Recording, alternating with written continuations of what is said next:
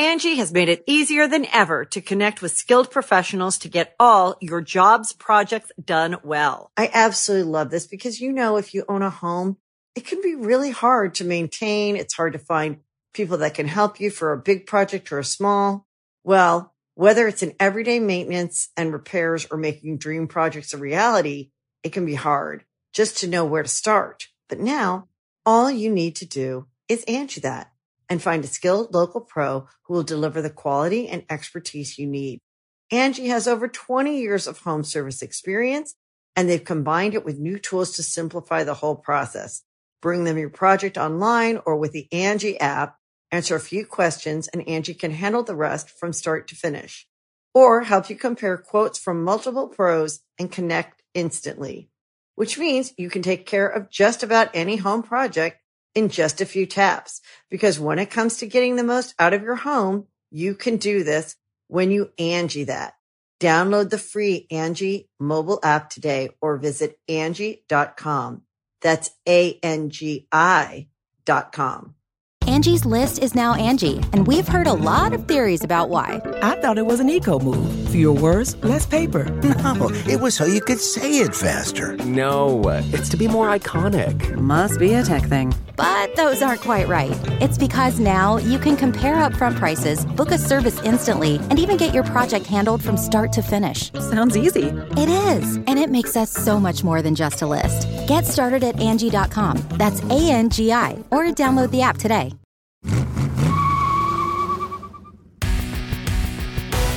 The year is 1992. A young Lewis Hamilton, best known as 7-time Formula One champion, is being interviewed for the BBC about his blossoming career as a remote control car racer. How long have you been racing cars for already, Lewis? About a year. Unsurprisingly, to those of us who know what's in store for Hamilton, the precocious and focused 7-year-old clinches the win in his purple and yellow Kyosho Turbo Burns radio-controlled car. And we have a winner! Decades later, in August of 2021, Hamilton shared a photo on Instagram of the very same car, lovingly rebuilt and restored by his brother. Remote control or radio control racing, RC as it's known to fans, isn't a new phenomenon. Since its invention in 1966, there's arguably no greater thrill for a young car nut than receiving a kick-ass remote control car as a gift. You may have loved crashing them together as a kid, but how much do you know about radio control cars? Where'd they come from? Why is their fan base so into them? All that and more on today's Past Gas. Past Gas Podcast. It's about cars, it's not about forts. Is that what an RC car sounds like? It's more like a or a yeah, it's that's like a good one. Like now all the fast ones are all of them are super fast and electric now, so all you hear is like their straight cut gears and their gearboxes. They're interesting. The fast ones used to be nitro, but that's not really the case anymore. They're electric now, yeah? Yeah, it's all electric. I mean, you can still buy nitro stuff and gas-powered stuff, but the fast stuff and the affordable stuff is electric. Yeah. I remember the first one I had was the car that flips over and still goes. We have one of those at the office. Yeah, we bought it for that episode of D-List. Is that a Tyco? You gotta have one a of Tyco yeah, RC? Tyco RC. Tyco RC ruled the airwaves when I was a kid. They had the best commercials. They had incredible commercials. I remember when I was about 10 years old, there's one called the Dragonfly that looked like an X-Wing with wheels, basically. Oh, that's cool. Yeah, it's pretty neat. Did you guys ever have Tyco? Yeah, I had one called, I think it was called the Python, which is weird because it like spit water. So it should have been called the Cobra, but it was like this little SUV looking guy, and you could like hit a button and like a snake would pop up on the top. What? Oh, that's cool. And shoot water out of it. And I feel like the 90s could make your dad look like he pissed his pants. The 90s, the RC cars they all had gimmicks. Mm-hmm. Yeah. Like there's like a lever that could flip it, or 4-wheel steering or something weird.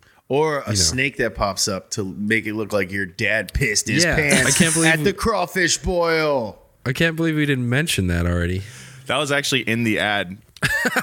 It has to be at a crawfish boil. Yeah, all the kids at a family reunion crawfish boil, and the car is like speaking to him telepathically and saying like, "How many people can you make it look like they pissed their pants?" Hey, your dad's in town. Time to embarrass him at his big party. Make it look like he pissed his pants in front of your mom's sisters. If there's any party to look like you pissed your pants, it's at a very wet crawfish boil where there's water everywhere. I feel like it would be normal. Hey, your dad's home and pretending like you guys are a normal family. All of your church acquaintances are around. Make him look like he pissed his pants. He won't retaliate later. Did you guys ever have an RC helicopter? Yeah. No. What? Yeah. Man, Nolan, I think you lived like a way more privileged life than you acknowledge. I think so. I've been thinking about that. But we got the one I got, I think it was like Eagle American was the brand or something like that. My dad brought it home. American Eagle, they make jeans. Well, I remember my dad brought it home from work one day because one of his customers like gave it to him, and I broke it in like 2 seconds. The tail like snapped off. It wasn't like a high quality. It wasn't a hobby grade. It didn't even need the tail really because the tail rotor wasn't powered. Wait, how did it stay stable then? It had counter rotating rotors. It had 2 rotors on the top. Spun in opposite directions. So that's how, yeah. So on the cheaper ones, that's how they managed flight. Instead of needing a powered tail rotor like the hobby grade ones need. This is more of like Makes sense.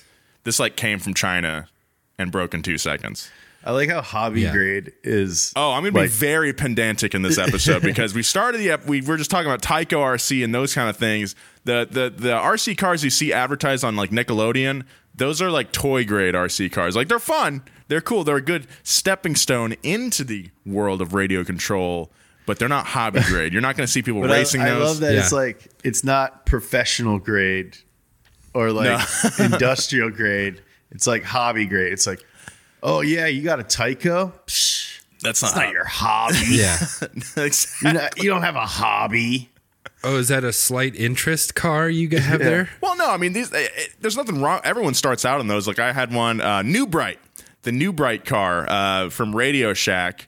You know, your standard like RC car that you'd see in like Home Alone, right? Those, there was that's no what RC car in Home Alone. Home Alone 3, I sorry. think you just made that up. Home Alone 3, that's not even part of canon. Dude, you're just being so pedantic right now. I'm very excited for this episode, dear listener, because I love RC cars. I would argue that besides like Hot Wheels and Legos, RC cars are like the best way to get into the automotive scene as a kid. Even if you start out with a humble toy grade RC car like my New Bright when I was like 5 years old. We're sponsored by an RC. That's right. We did do it. We had a sponsorship. We had a Arma RC sponsored this week's Bumper to Bumper. That thing's sick. Yeah, it's broken right now. Oh, no. Someone smashed into a wall and broke the hub. I've got to replace that. That thing freaking rips though. It's so fast. Yeah. Anyway, welcome to Past Gas, everybody. Welcome to the RC car episode. I'm so excited.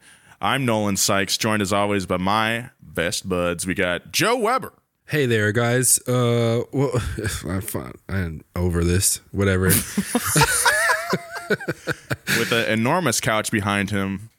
What a beast. And James Pumphrey. Joe, I feel like I'm watching Toot Toot, baby. Joe, I feel like I'm like watching like Call Her Daddy podcast or something. Like you look like what does that mean? You just look like a girl, like a sex positive woman podcast.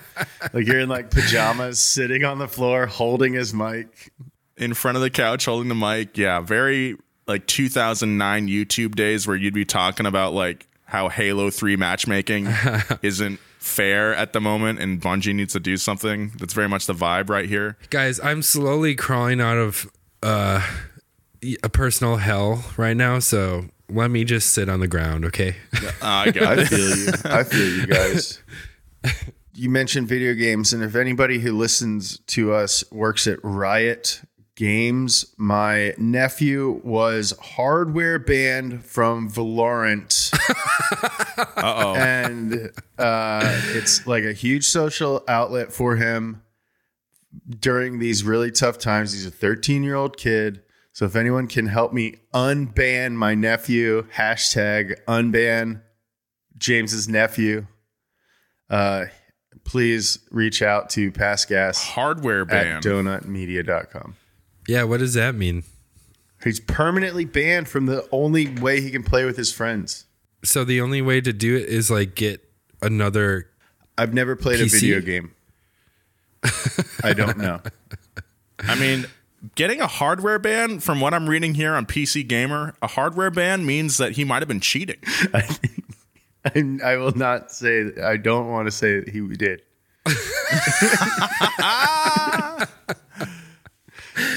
Might be a long year. All my family stands by my nephew and his innocence. So if anyone can unban James's nephew, #unban James's nephew.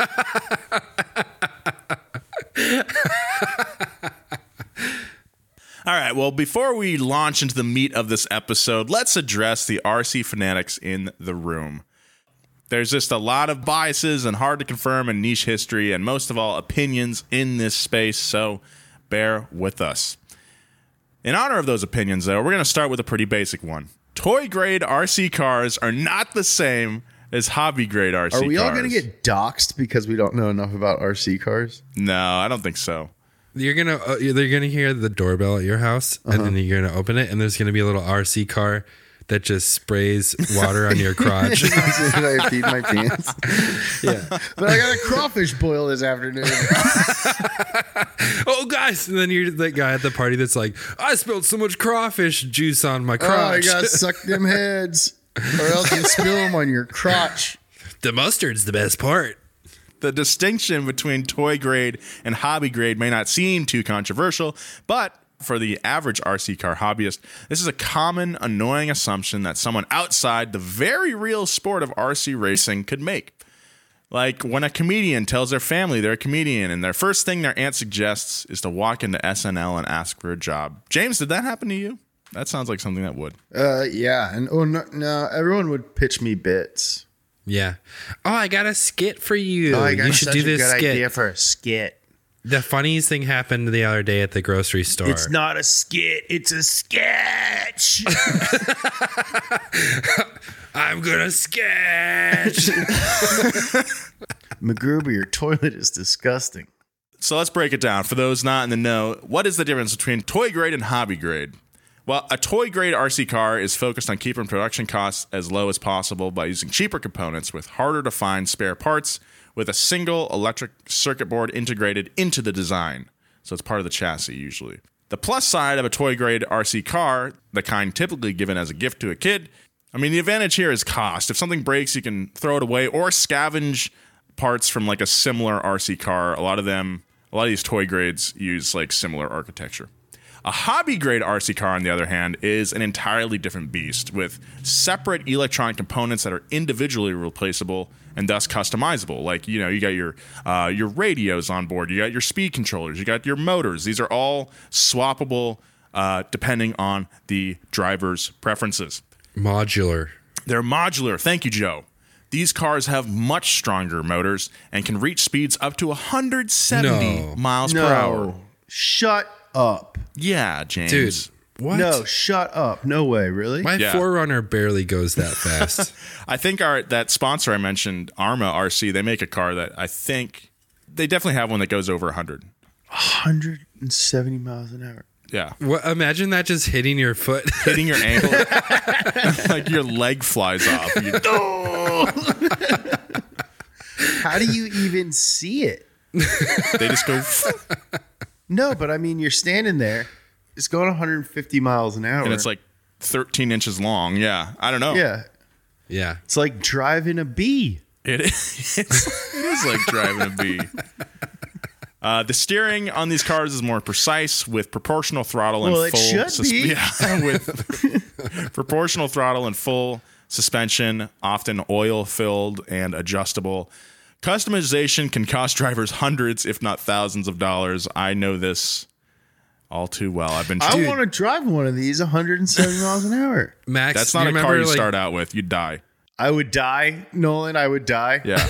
I would die. I'm telling you, that car would hit your ankle and your leg would fly off. Well, I wouldn't start it behind me, Nolan. It started in front of me and go far away from me. Yeah, but it goes so fast you don't even know it's coming back at you, and then your leg breaks and hits your head, and then you're dead. Nolan, dude. you're an elitist. I'm a hobby grade RC driver is what I am. You're an RC gatekeeper.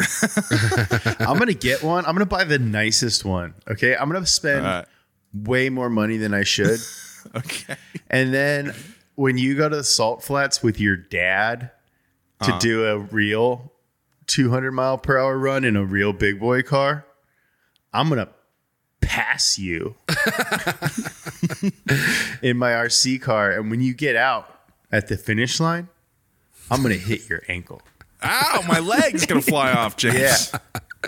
And your dad will be so sad. Scott will laugh. In short, James, hobby grade RC cars are not a toy, as I wag my finger in the air. That is the lamest sentence ever said by a person. And to some hobby grade enthusiasts, the toy grade cars are good for two things. One, introducing people to the sport, and their highly detailed body shells, which can be adapted for use on hobby grade vehicles to give them a more realistic appearance.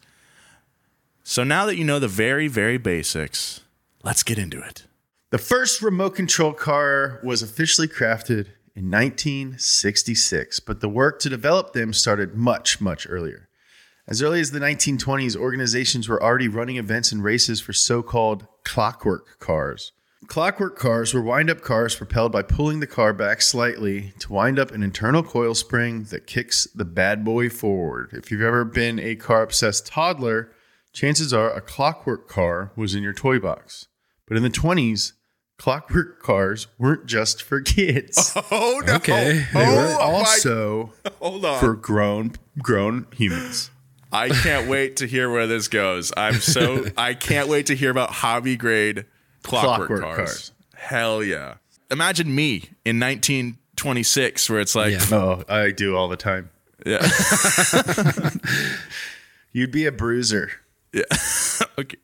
A bruiser that dates a flapper. Yeah, I'd be a criminal. Well, Jesse would be... So, like, me and Jesse would be, like, Peaky Blinders. And you'd be the coolest guys? That's what you're saying? Yeah. Okay. And, just want to make sure. And you would, like, crush people's skulls for us. But you're also, like, a poet. Like, you're smart and you're, like, always reading. But, like, you have no problem, like, ripping a man's nose off. And your nickname would be Clockwork. Yeah, you're so reliable. And you're really into clockwork cars. You're like a Tom Hardy type. Yeah. I'll take it. You always have like a poem to like say after you crush someone's skull. Uh-huh. Yeah, you're like a bullet tooth type. Yeah. What am I then? If I lived in the 20s, would I just be like an architect? You have like really like you have like goggles. Like you make like you're like always covered in soot, and you have a big apron, and you're making like you make like booze. Wait, why am I so sooty then? Am I making like peat, like peat smoked whiskey or what? I don't know. It's just hooch. But you just pull so much booty. Oh, okay. I'll take that. Hey, you want to test my moonshine? And you're like a poet. Wait. And you're me always and Nolan reading. are poets? Yeah. We're all poets. The whole gang is poets. Dude. Not me. I don't know how to read, and it's my darkest secret. How about you go ahead and tell me what that sign says? Oh. Last time I checked, you work for me. Now let's go get these covers. We'll be right back with more of this story, but first, a word from our sponsors. you can host the best backyard barbecue. When you find a professional on Angie to make your backyard the best around. Connect with skilled professionals to get all your home projects done well. Inside to outside, repairs to renovations. Get started on the Angie app or visit Angie.com today. You can do this when you Angie that. Angie has made it easier than ever to connect with skilled professionals to get all your jobs projects done well. I absolutely love this because, you know, if you own a home, it can be really hard to maintain. It's hard to find people that can help you for a big project or a small. Well, whether it's in everyday maintenance and repairs or making dream projects a reality, it can be hard just to know where to start. But now all you need to do is Angie that and find a skilled local pro who will deliver the quality and expertise you need. Angie has over 20 years of home service experience, and they've combined it with new tools to simplify the whole process. Bring them your project online or with the Angie app, answer a few questions, and Angie can handle the rest from start to finish. Or help you compare quotes from multiple pros and connect instantly, which means you can take care of just about any home project in just a few taps. Because when it comes to getting the most out of your home, you can do this when you Angie that. Download the free Angie mobile app today or visit Angie.com. That's ANGI.com.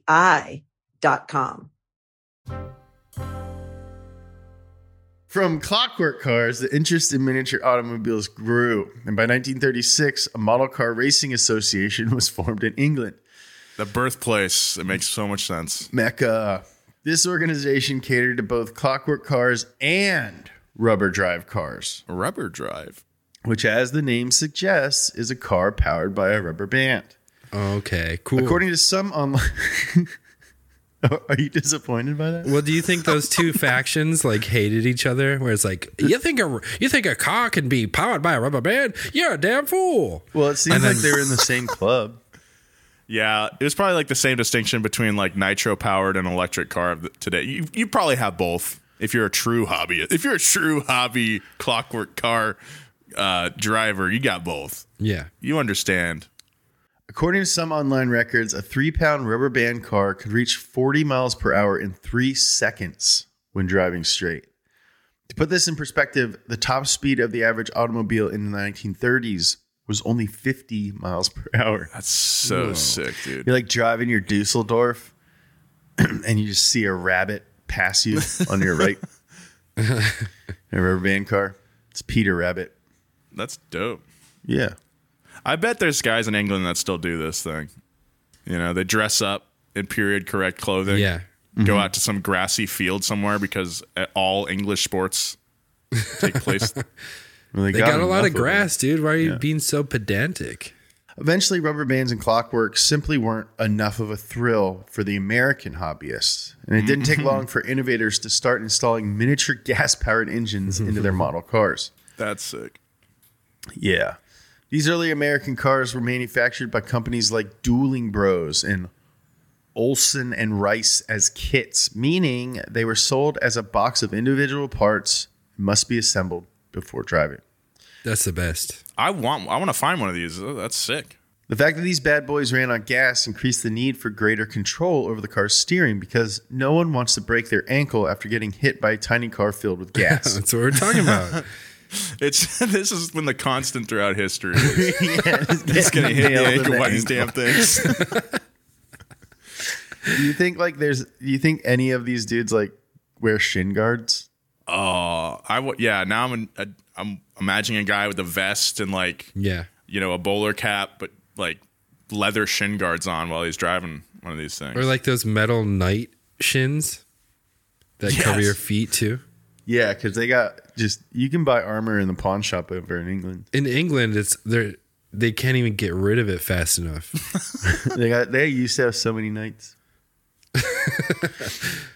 Circular cable tracks called tethers were built to keep the cars contained, a design that allowed these cars to get up to 60 miles per hour and finally go head to head in a race after years of time trial. Wait, but how did they steer them though? If they're run there's a string connecting it to the center of the track. Oh. And it goes around in a circle. It's tethered on the track. Got it. Got it. In 1966, everything changed when an electronics company, Electronica Giocattoli, or LG, produced the first remote-controlled car. You may have already guessed, but Elettronica Giocattoli was an Italian company. True to their roots, LG, as we'll call them, decided that their first, it's not the same LG, I'm pretty sure, decided that their first remote control car and the first RC car ever would be a model of a Ferrari 250 LM powered by a nitro engine. Whoa. Within a year, a British company named Mardov helped to mass produce the cars, and then it was off to the miniature races. And the little mice driving them. Once the models made it to Britain, other companies like WEN, Model Car Enterprises, and Dynamic Models started to produce their own nitro or gas-powered RC cars and sell car kits.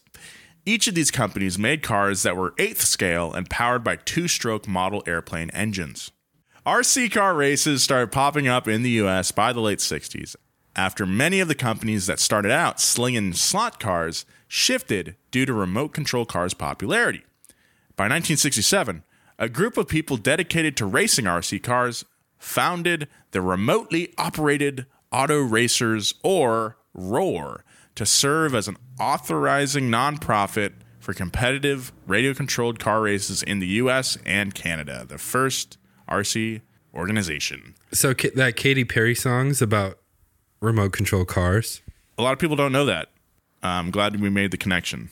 In 1969, Roar's first national championship was held at the Sunset Ford dealership in Garden Grove, California. The models raced were 8th scale pan cars.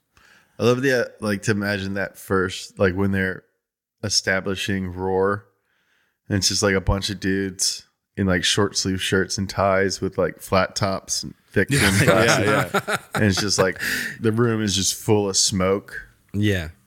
And they're just like, so are we going to do it? Are we actually going to start a remotely operated auto racers club? This is crazy. What are we doing? Nobody's ever applied rules to remote controlled auto racing before. It sounds so wrong, but it feels so right. Ken Miles was there. Carol Shelby. If we don't do it, the Russians are going to do it first.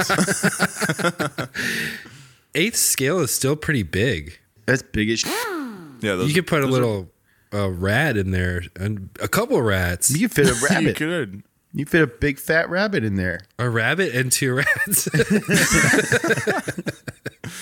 A small monkey. That sounds so cute. I know. This is like picking up a cabbage to take to a party. Going 170 miles per hour. They stop by a garden and they pick up a cabbage because they're going to a party at a badger's house. Oh my God. Badger never wants to leave his house. He's like, you guys come over here. But he loves hosting. Yeah. Pick up a cabbage on your way over. After Roar's first event, RC cars zipped into the 1970s, pun absolutely intended. The 70s were an iconic era made so by boomers who opened the door for great socio-political causes like civil rights and gender equality before they slammed that door real hard behind them. And the decade was no different when it came to remote-controlled cars. Looking forward to this. Wow, that's heavy. Yeah. It's like civil rights, RC cars.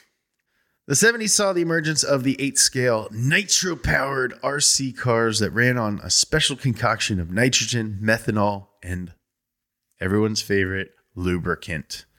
That's just like an oil. It's like 2-stroke oil, but with some nitro in there. I don't think it's nitrogen. I think it's nitromethane.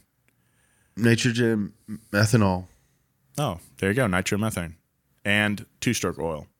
The engines were bigger too, thanks to quickly improving technology, and most manufacturers were moving forward from a single piston to a double. Ooh, must have sounded really cool. Like a tiny Harley.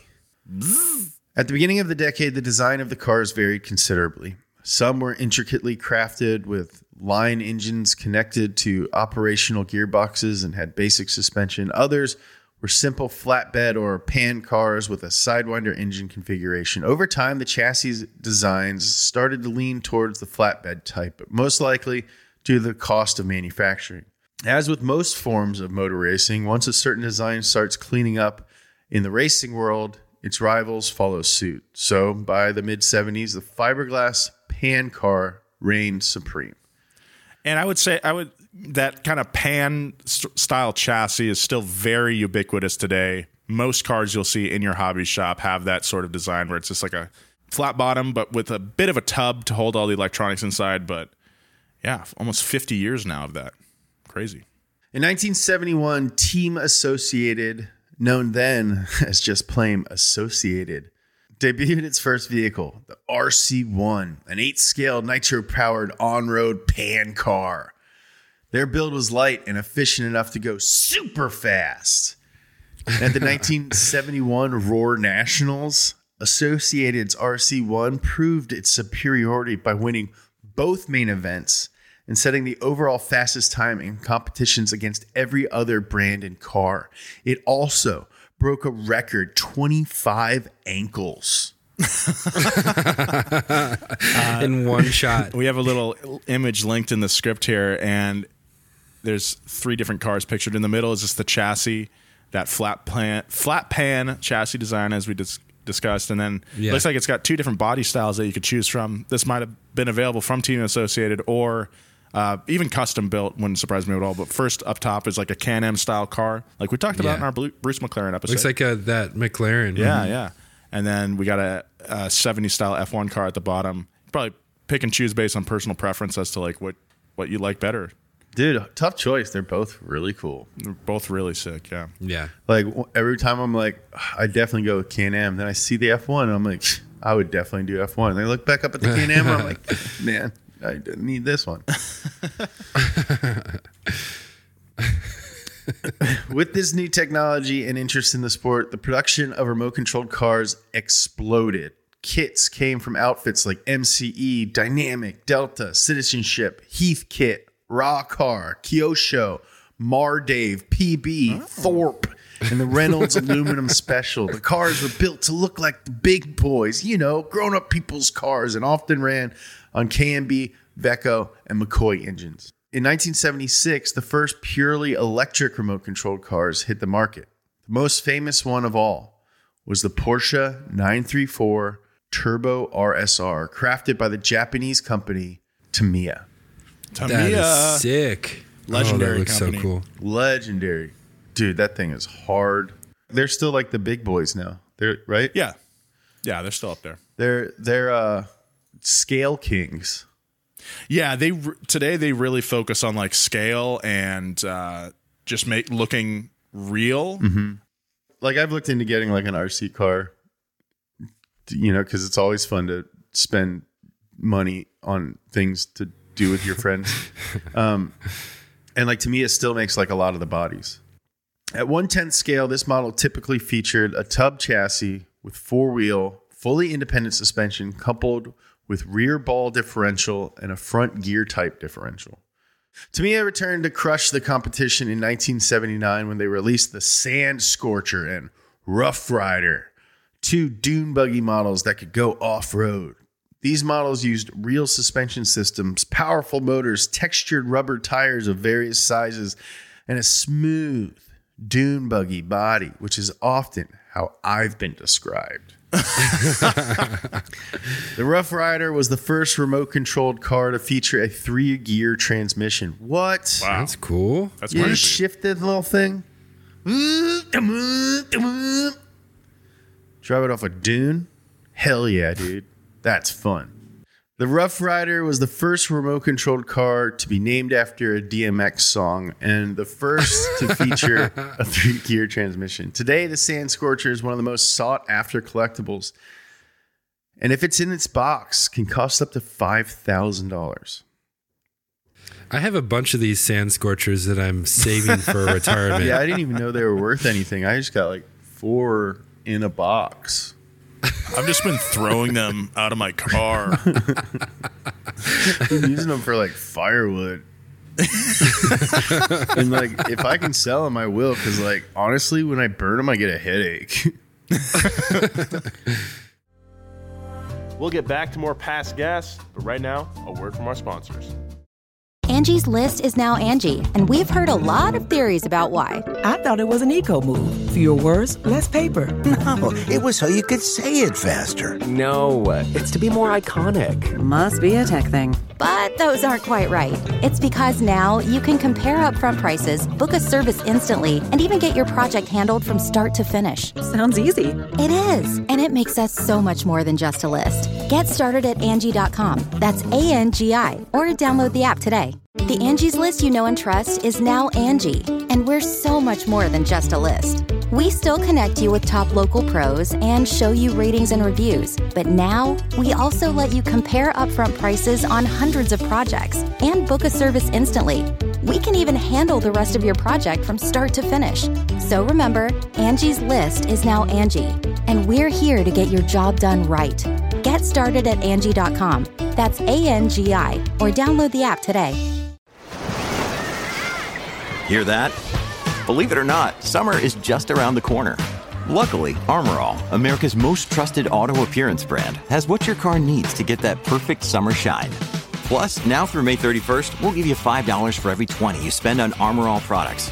That means car wash pods, protectant, tire shine, you name it. Find out how to get your $5 rebate at armorall.com.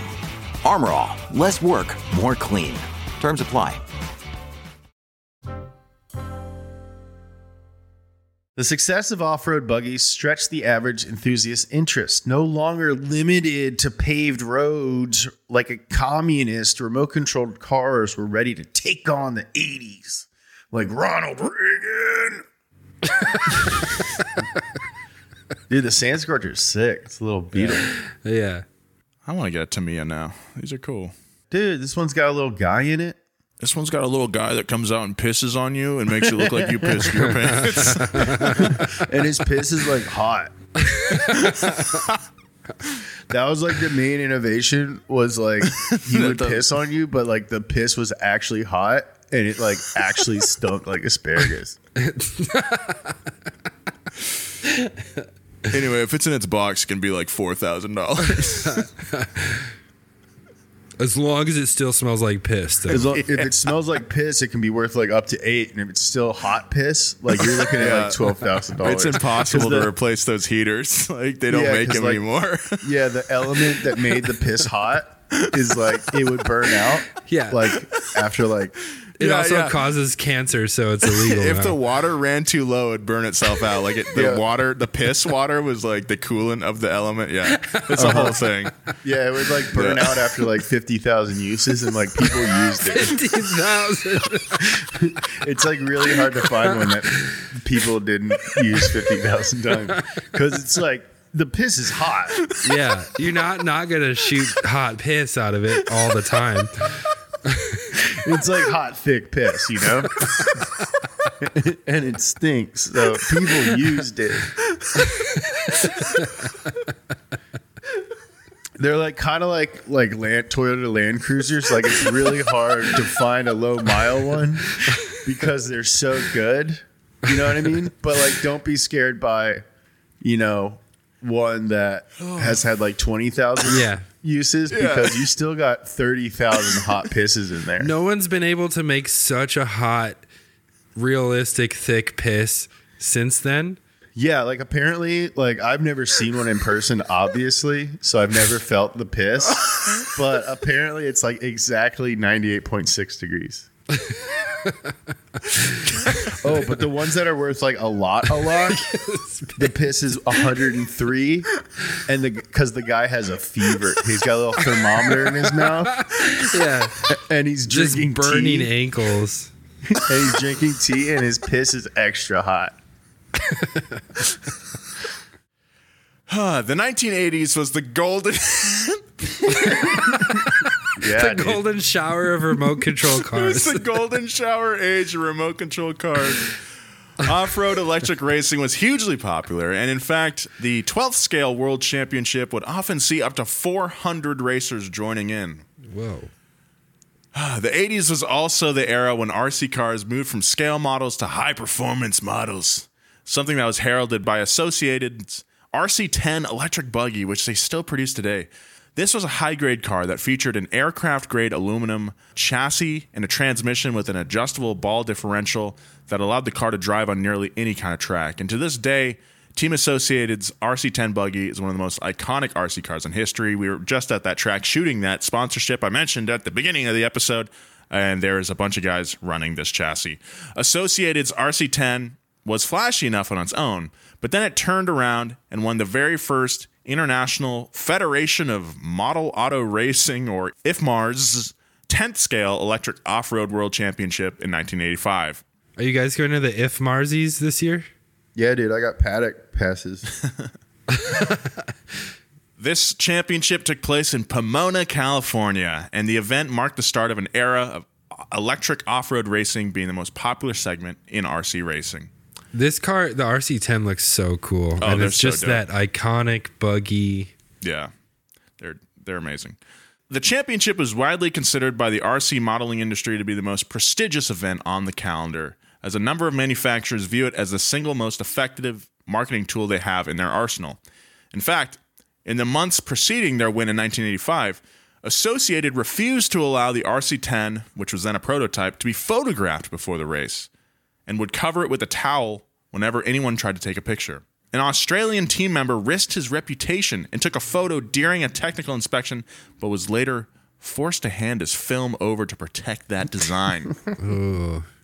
Just like strong arming the dude and like, just like smash his camera like Sonny at the wedding in The Godfather. You just like throw money at him.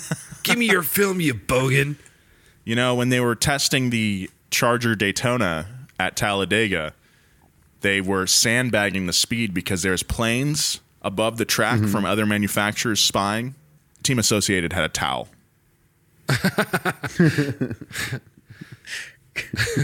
The RC10 dominated for several years until 1988 when Losi released the JRX2. This two-wheel drive buggy competed directly with Team Associated and kicked off what many consider to be the greatest racing rivalry in RC history. You've got your Senna versus Prost. You've got your Lauda versus Hunt. This is Losi versus Team Associated. And to this day, you're either Team Associated or Team Losi. And chances are, if you're involved in the world of RC racing, you've got an opinion on who's the better manufacturer. The IFMAR Championship in the 80s was wild.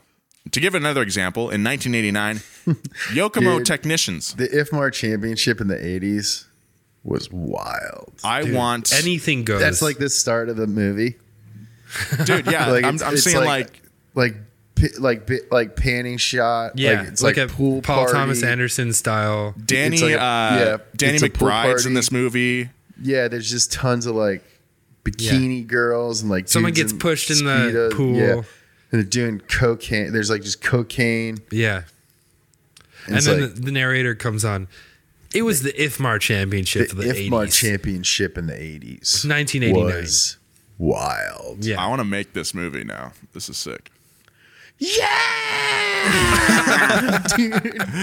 To give another example of how seriously this is being taken, in 1989, Yokomo technicians collected soil samples from the track to analyze back in Japan. According to Radio Control Car Action magazine, which I loved in junior high, locals also spotted the technicians wheeling around the circuit in a cart with a camera mounted to it to get a car's eye view of the track. This is all to sell hobby grade cars here. What did they use the footage for? Well, to duplicate the track exactly on their home soil. And thanks to this bizarre move, regulation now requires that a circuit must be altered if it's used prior to the commencement date, and the track must be closed down for 2 days minimum before the event to prevent people from testing for it. Yeah, that's funny because like it's not like someone can just like recreate Silverstone. Right. But you could recreate these tracks if you had a big backyard. Yeah. That's funny. It's so, dude. The track we went to, it was indoors. First of all, but they used like a skid steer to like pile in a bunch of dirt, make the track, and then it had a sprinkler system above the track that would like mist down on it to keep the track moist. Otherwise, if it dries out, there's no grip on there because it's clay. Yeah, it's not. I It's imagine not dirt. also because it's inside, it would just be like dusty hell. Yeah, that too. But no golden age lasts forever. As technology improved, RC racing got expansive. In order to keep up with everyone's customizations, a ton of expansive hardware was required to even get a chance at winning. According to many in the scene in the 90s, driver skill barely mattered if the car wasn't the best of the best. So, by the early 90s, with a dip in the economy, most consumers couldn't afford to run or customize the expensive cars. Coupled with the fact that most races took place in specialized racing facilities with high-cost overheads, it looked like the once thriving sport was doomed. And in 1994, Tamiya once again leveled up and changed the game. They took their famous four-wheel drive off-road buggy, converted it to run on pavement, and put a realistic regular car body on it. Voila! The touring car was born. These cars were cheap, about $150, easy to drive, and looked like everybody's dream cars. Not only that, but you could drive them anywhere. Soon, touring cars were flying off the shelves, and on-road racing was back, baby. Instead of hauling your car to a dedicated race facility, the tracks were set up in parking lots. Touring cars became the dominant class of the 90s. Other companies that offer touring cars include, but are not limited to, Corrali, Team Associated, Losi, Schumacher, Serpent, and X-Ray. Along with the ability to drive everywhere, the cars got even smaller. Typical size before the decade was 1/8 or 1/10 scale, and that shrunk to 1/12 and eventually 1/18, or 10 to 12 inches in length. I think the same. Ladies, what? Skateboarding kind of went through a similar rebranding in the 90s where like the 80s were all about vert ramps and the learning curve was so high, and also the availability of like huge ramps made it less popular and it was dying. And then like street skating came out and the bar was way lower. You could do it in front of your house or you could do it in your driveway. I think there's a parallel there. I mean, skateboarding's cool. Once like a hobby gets to a point where everyone's taking it super seriously and competitive, that's when the curve just like rises up. Yeah.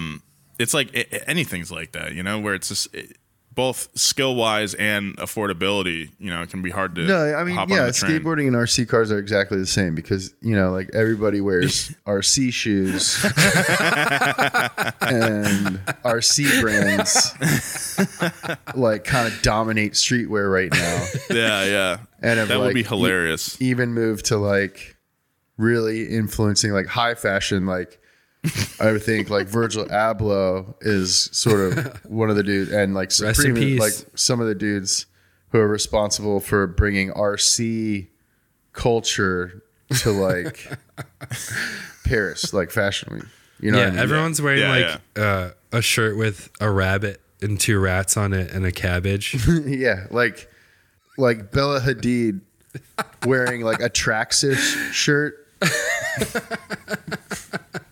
That's like huge, Yeah. It just like defines culture. So people like line up on Melrose in front of the Schumacher shop for days before. So like I'd say, skateboarding and RC are like very similar in that. Yeah. I'm glad like we're finally giving it its due, Like, yeah. That's so cool. And I think like, back in the day, if you were wearing like a Losi shirt, and like people were like, okay, well, do you even zoom around? Tell me the ratio of like lubricant and nitrometh. Like it was kind of like gatekeepy or whatever, but now it's just like part of culture. So now you can wear like a Serpent or an X-Ray shirt or like a Team Associated hat, and like it's just like it's part of culture now. Yeah. You know what I mean? Yeah, for sure. So in that way, like RC cars and skateboarding are the same because they're both cool. Moving into the 2000s, it's what can best be defined as an era of ready-to-run rock crawlers, celebrated on popular website and forum rccrawler.com, which I actually spent a lot of time on, and short course trucks. Rock crawlers do pretty much exactly what it sounds like. They can crawl over rocks and rough terrain, much like a regular souped-up full-size rock crawler can. I love these. These are like the ones that, like, if you shoot them right, yeah, they look like real cars. These things are so hot right now. Yeah, they're so cool. They're very popular. Short course trucks, on the other hand, are used in short course racing, in which each racer attempts to get the most laps in a set time frame. This is like your Traxxas Slash. Your Associated made one that was really popular. I can't remember the name of. Losi also. Everyone makes one of these things. Everyone makes a short course truck and a rock crawler these days. In 2000, the industry shifted once more away from using AM and FM technology to 2.4 gigahertz radios and changed how it powered high-grade RC models to allow for longer run times. It wasn't long before the Tamiyas that had inspired the touring car hype were no longer competitive, and the newest generation of touring cars were expensive once again. Around 2001, HPI released the RS4 Pro 2, which was unique because it was a car built for racing and no other purpose. The kit itself came without tires or a body. The industry had jumped from buying a basic car and switching it out for custom pieces, to buying a perfectly built, ready-to-run car, to paying $500 for a kit with no tires, wheels, or a body. Just like with the pan cars in the early 90s, touring cars had gone from being inexpensive, drive-it-anywhere cars to highly specialized piece of technology beyond the budget of many hobbyists.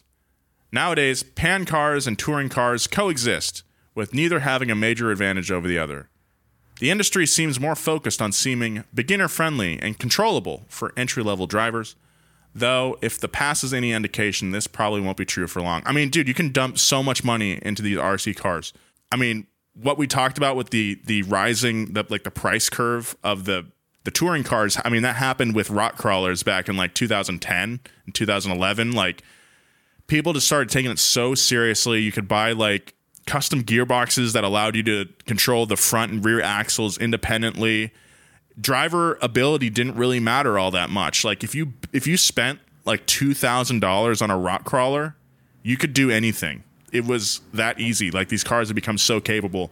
So now that style of crawling where you build like a super dedicated car isn't really what's popular right now. Right now in rock crawling, it's all about scale. It's all about making the car look realistic, and not just like from appearances, but like when it's on a rock, like, does it move realistically? Does it flex realistically like a real car? And that's a little bit cheaper to achieve now compared to the competitive crawlers of about 10 years ago.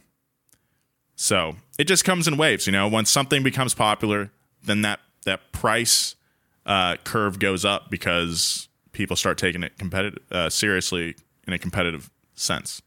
Thanks in part to the COVID-19 pandemic, RC racing is experiencing rebirth. Stuck at home with nothing to do, hobbies ruled in 2020 and 2021, and RC racing was no exception. News outlets like the Washington Post have covered RC racing events, intrigued by the fandom's reinvigorated interest in the hobby. According to several sources, many current drivers grew up building and playing with the karts and quickly reacclimated to a hobby that allows one to spend a few $100 and make things drive kind of fast. Of course, remote control cars have uses outside of racing. For example, the current most expensive RC car in the world, the Freefly Taro, is designed to be used with camera equipment for low-level action shots at a hefty cost of $5,000. We should get one. On the other end of the scale, RC cars are a significant part of the toy market and a constant in pop culture, perhaps reaching a peak with the inclusion of RC car character in the Toy Story franchise of films. Toy-grade RC cars are often cheaply made, but not built to last. But they certainly captured kids' imaginations. Everyone probably has some memory of the first time they got to drive by holding a miniature controller in their hands, and making a snake pop up. And it looked like your dad peed his pants in front of all your uncles at the Crawford. So what does the future look like for RC racing?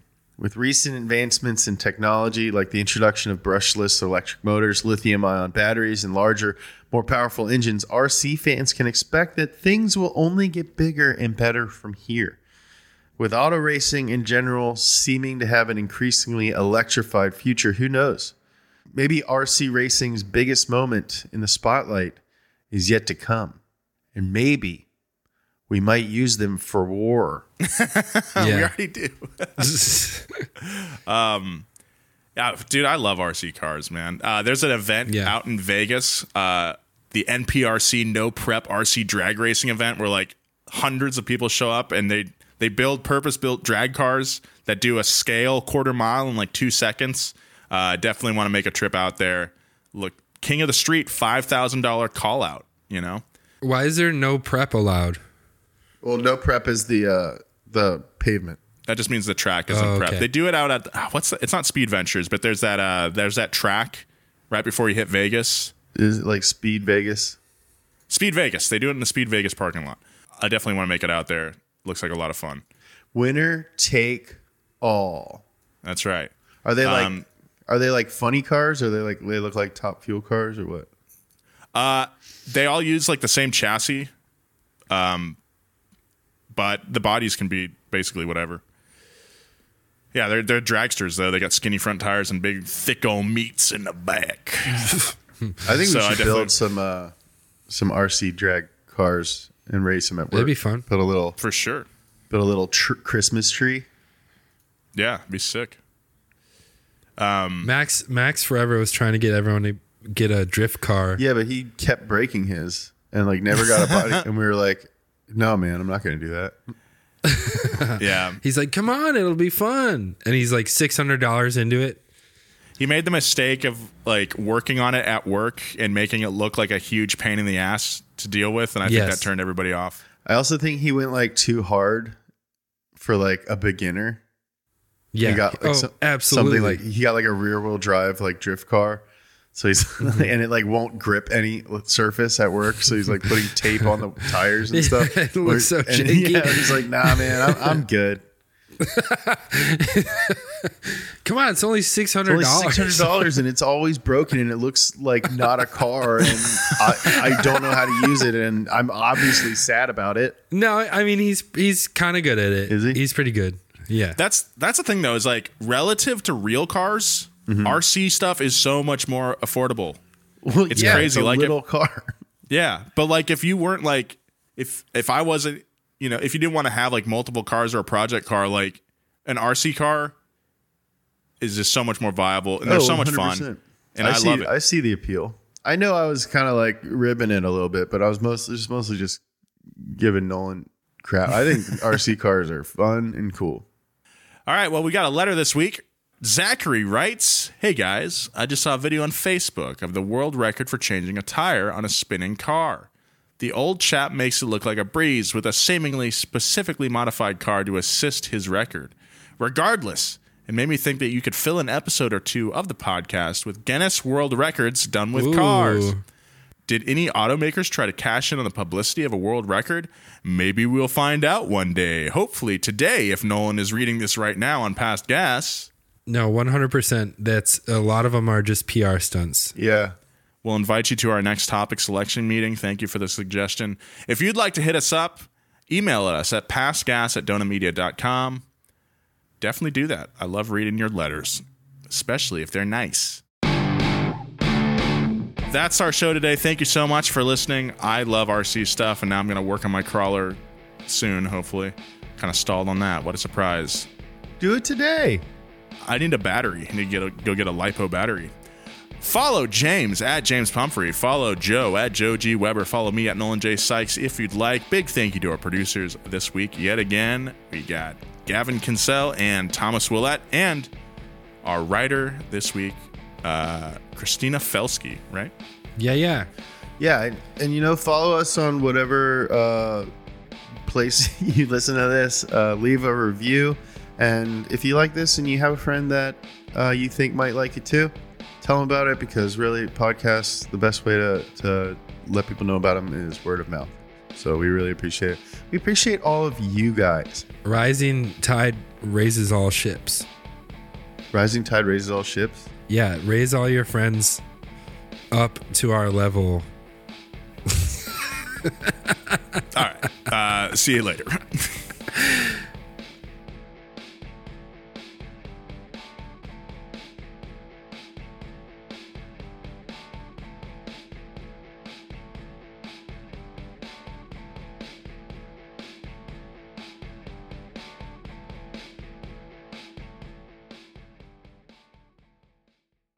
Angie's List is now Angie, and we've heard a lot of theories about why. I thought it was an eco move. Fewer words, less paper. No, it was so you could say it faster. No, it's to be more iconic. Must be a tech thing. But those aren't quite right. It's because now you can compare upfront prices, book a service instantly, and even get your project handled from start to finish. Sounds easy. It is, and it makes us so much more than just a list. Get started at Angie.com. That's ANGI, or download the app today. Angie has made it easier than ever to connect with skilled professionals to get all your jobs projects done well. I absolutely love this because, you know, if you own a home, it can be really hard to maintain. It's hard to find people that can help you for a big project or a small. Well, whether it's in everyday maintenance and repairs or making dream projects a reality, it can be hard just to know where to start. But now all you need to do is Angie that and find a skilled local pro who will deliver the quality and expertise you need. Angie has over 20 years of home service experience, and they've combined it with new tools to simplify the whole process. Bring them your project online or with the Angie app, answer a few questions, and Angie can handle the rest from start to finish. Or help you compare quotes from multiple pros and connect instantly, which means you can take care of just about any home project in just a few taps. Because when it comes to getting the most out of your home, you can do this when you Angie that. Download the free Angie mobile app today or visit Angie.com. That's ANGI.com.